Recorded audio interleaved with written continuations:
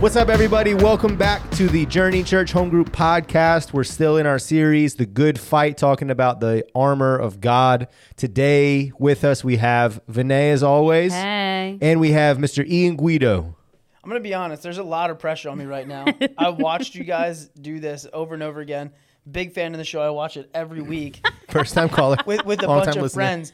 And this was probably one of the most intimidating things, you know, because every week you come on, you're like, hey, what's up, everybody? And Vinay's always like, hey. And I literally was like, what am I going to say? So, what's up, everybody? I'm glad to be able to be here on the show today. That was a great choice. Good job. Yeah, that was really well. You lived up to it. Cool. And then I'm still Taylor. So this week we're talking about faith in the armor of God. It's the shield of faith. And basically we're not going to get too much into it per usual. If you didn't watch the sermon yet, make sure you do that. Steve's going to give us some really good insight into kind of what this means. But basically the way that Priscilla in the book kind of explained faith was it's acting like you believe what God says is true. So we've talked about the truth. It's not my bars, it's her bars. They're Jesus bars. They're Jesus bars, shared. And so you made me lose my thought. I'm sorry. Now I'm thinking about the video of Eric going Jesus bars. I think about it often too. I bet you do. You're married to him. And so, so we've talked about trust, right? Trusting that what God says is true, believing that what God says is true. Faith, I think, is more of a condition of our heart where now so let me back up. We've talked about trusting and believing that what God says is true, and we've talked about doing the things that God tells us to do. I think faith is where those two marry, and you're doing what God says to do because you believe that what he says is good. And so the Bible says, faith without works is dead. And I think the other way, works without faith, is just religion. It's like we talked about the other week, the traditionalism, right? And so I think that's where faith is where the two intersect. You believe what God says is good, and so you do it. And so my question for everybody, you guys, everybody at home, where have you seen that in your life? Like, where have you chosen to step in faith into what God is calling you to do, and you've seen him come through in a way that only he could?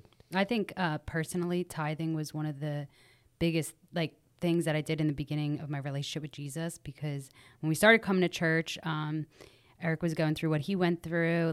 I just had a baby, so I wasn't working for a while, and we didn't have any money, paying off rehabs, lots of fines, all those things. And so I always kept saying, well, tithing is for, those people that are settled. I'll get there one day. And I remember God just kept conviction, you felt like that, guilt almost, but that guilt and shame is from the devil, but that conviction feeling I feel like I'm supposed to be doing it anyway. Mm-hmm. And my house was in foreclosure and all these crazy things were happening. And I was like, you know what? I'm just going to fully tithe. We're going to tithe 10%. And at the same time, we were having Compassion Sunday. I was like, dang, now I got to do that too. No, but I did do it because I did it completely blindly. I was like, I think my card's going to decline when I tithe, but it didn't. And God actually saved my home and had opened doors for us financially that I could not even fathom or explain to people, because it only is explained through divine intervention. And we both decided to do that blindly. And the cool thing is being married, that conviction was laying on both of our hearts between God and not an argument with ourselves. So he proved to me in that moment his realness, and that he will always provide. He will always provide for us. Yeah. But yeah. No, that's cool. How about you, Ian? That's cool. Yeah. But you had to go do it first. Yes. It wasn't just, no, I'm going to wait until God provides and then I'm going to do it. It was, I'm going to start doing this. That's what I thought you were supposed to do. I thought you were supposed to wait. God wouldn't want that for me. He wouldn't want me to suffer 10% when I don't even make money and we have all these things to fix. But when I did it blindly, I would be here all day telling you the relief that he has given us financially. It's cool how it was joined too, how you said that you felt like God was putting it on your heart, and then you found out later that it was also Eric's heart as well. Right. Yeah.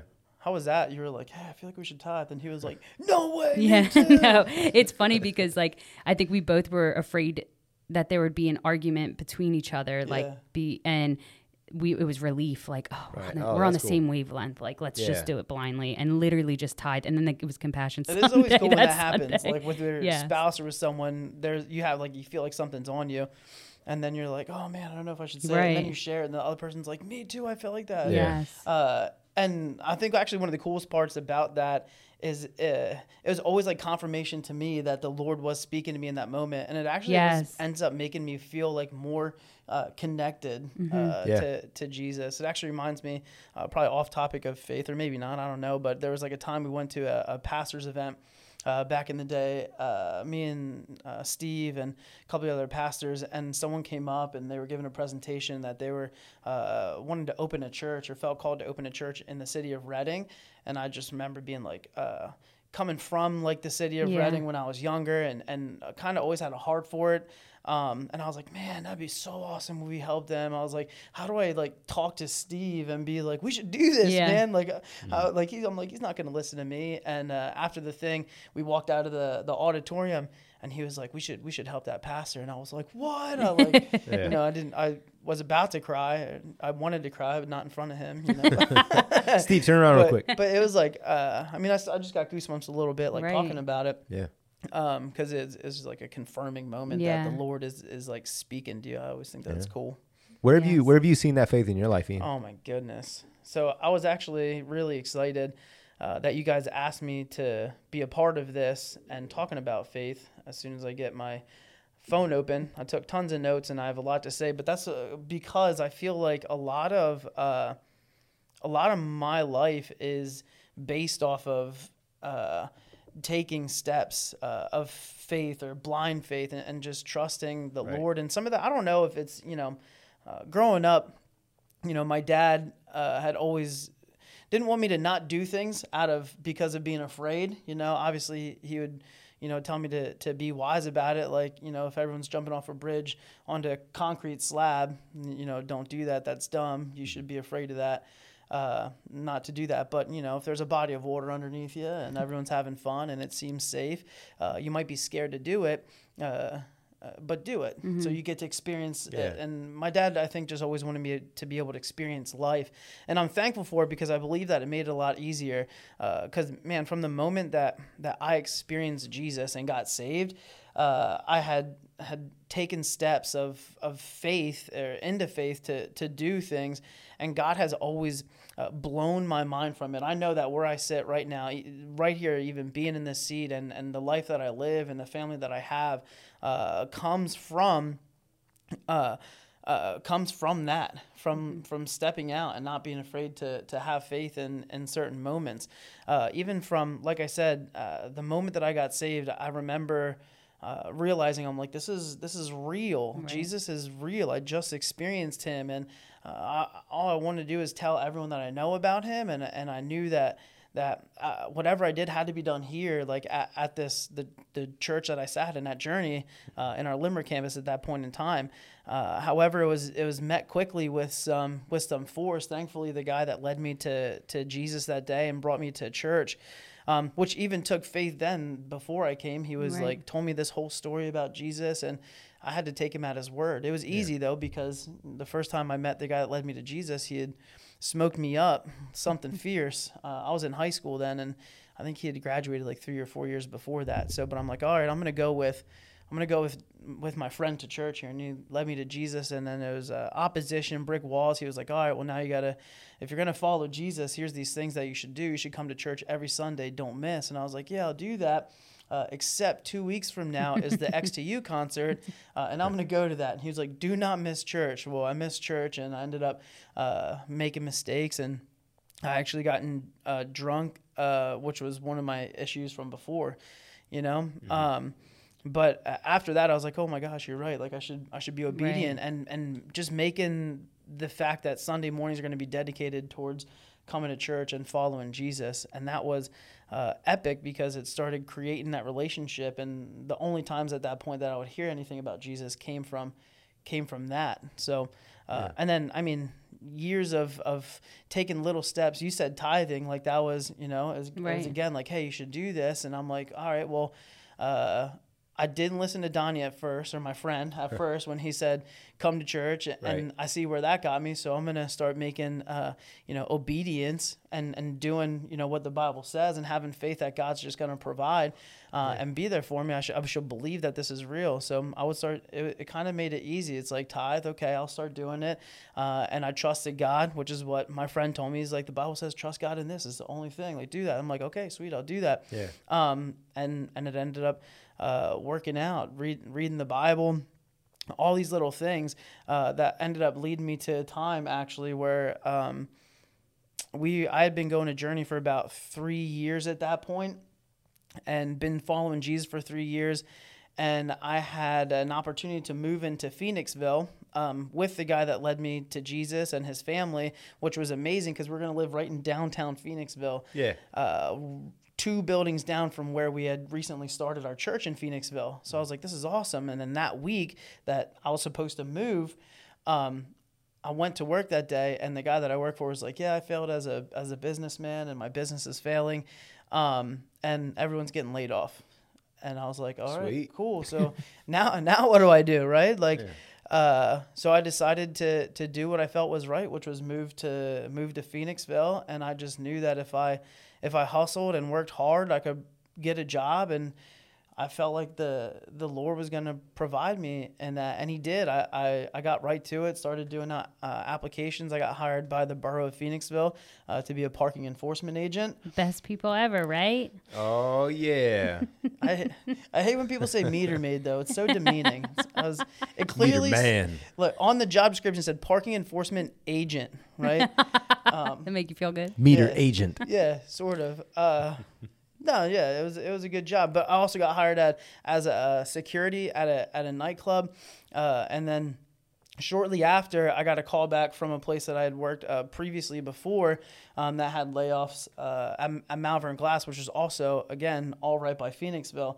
And during this time, I was working now 3 jobs, 3 places, had this opportunity to do that. And we were at Journey Church looking towards getting a kids space right downtown. We had no space where we were meeting in the Colonial, and we were able to rent this building, but it needed renovation. So I would actually work 3 jobs and then come at night to help do work at that place. And I was like, it was some of the first stuff that I got to do, like work-wise, for Journey. Yeah. And I think that had it not been kind of for that, like I got to work with Steve, and I got to work with the guy that led me to Jesus, and I kind of I wasn't showing off my skills. I was just showing up and being there.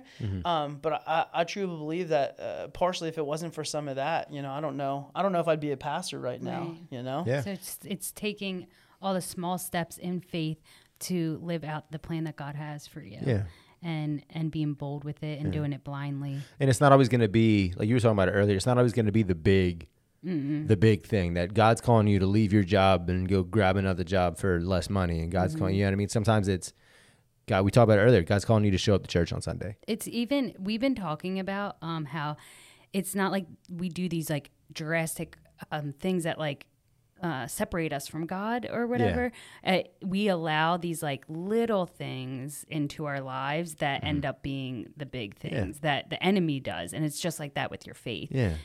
We take little steps away from the presence of God. Right. And just as damaging as those little steps are Right. against us when we take them Right. away from the Lord, when we take those little steps toward God's presence, it has that same impact, but in a positive way. Right. It's those little acts of faith and obedience that feel in the moment like just a mild nuisance. You know what I mean? I would prefer to go to this concert on a Right. Saturday night and then not show up to church the next day. You know what I mean? I would prefer, we have, the band, we have practice on Wednesday nights.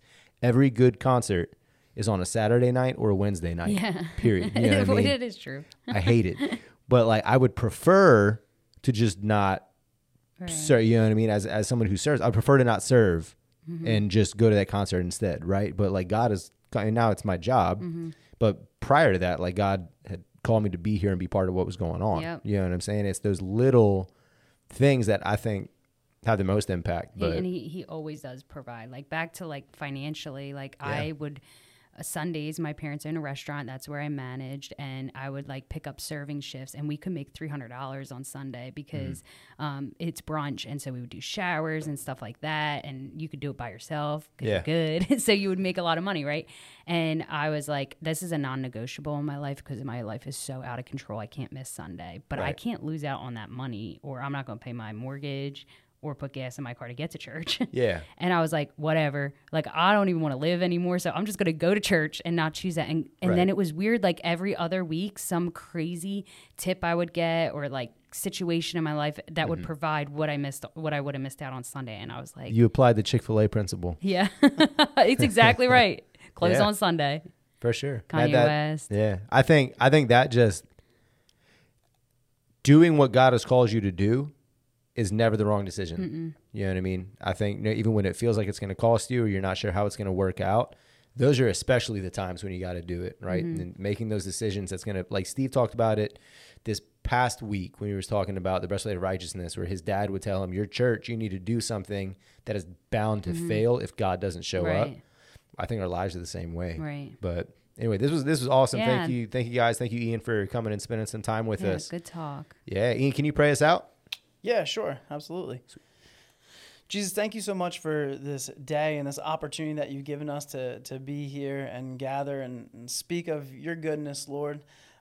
Please remind us, God, that in times where it can be difficult to believe that you're going to do what you say you're going to do, as long as we take our steps of obedience, Lord, please give us the strength and the courage and the energy and the wisdom, Lord, to take those and to step out in faith, God. God, please protect us this week as we go out and live our lives, Lord.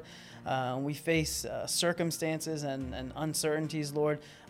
Give us what we need to get through it, Lord. We love you, and we thank you for everything that you're going to do. And we praise in Jesus' name. Amen. Amen. See you, everybody. Have a great rest of your meeting.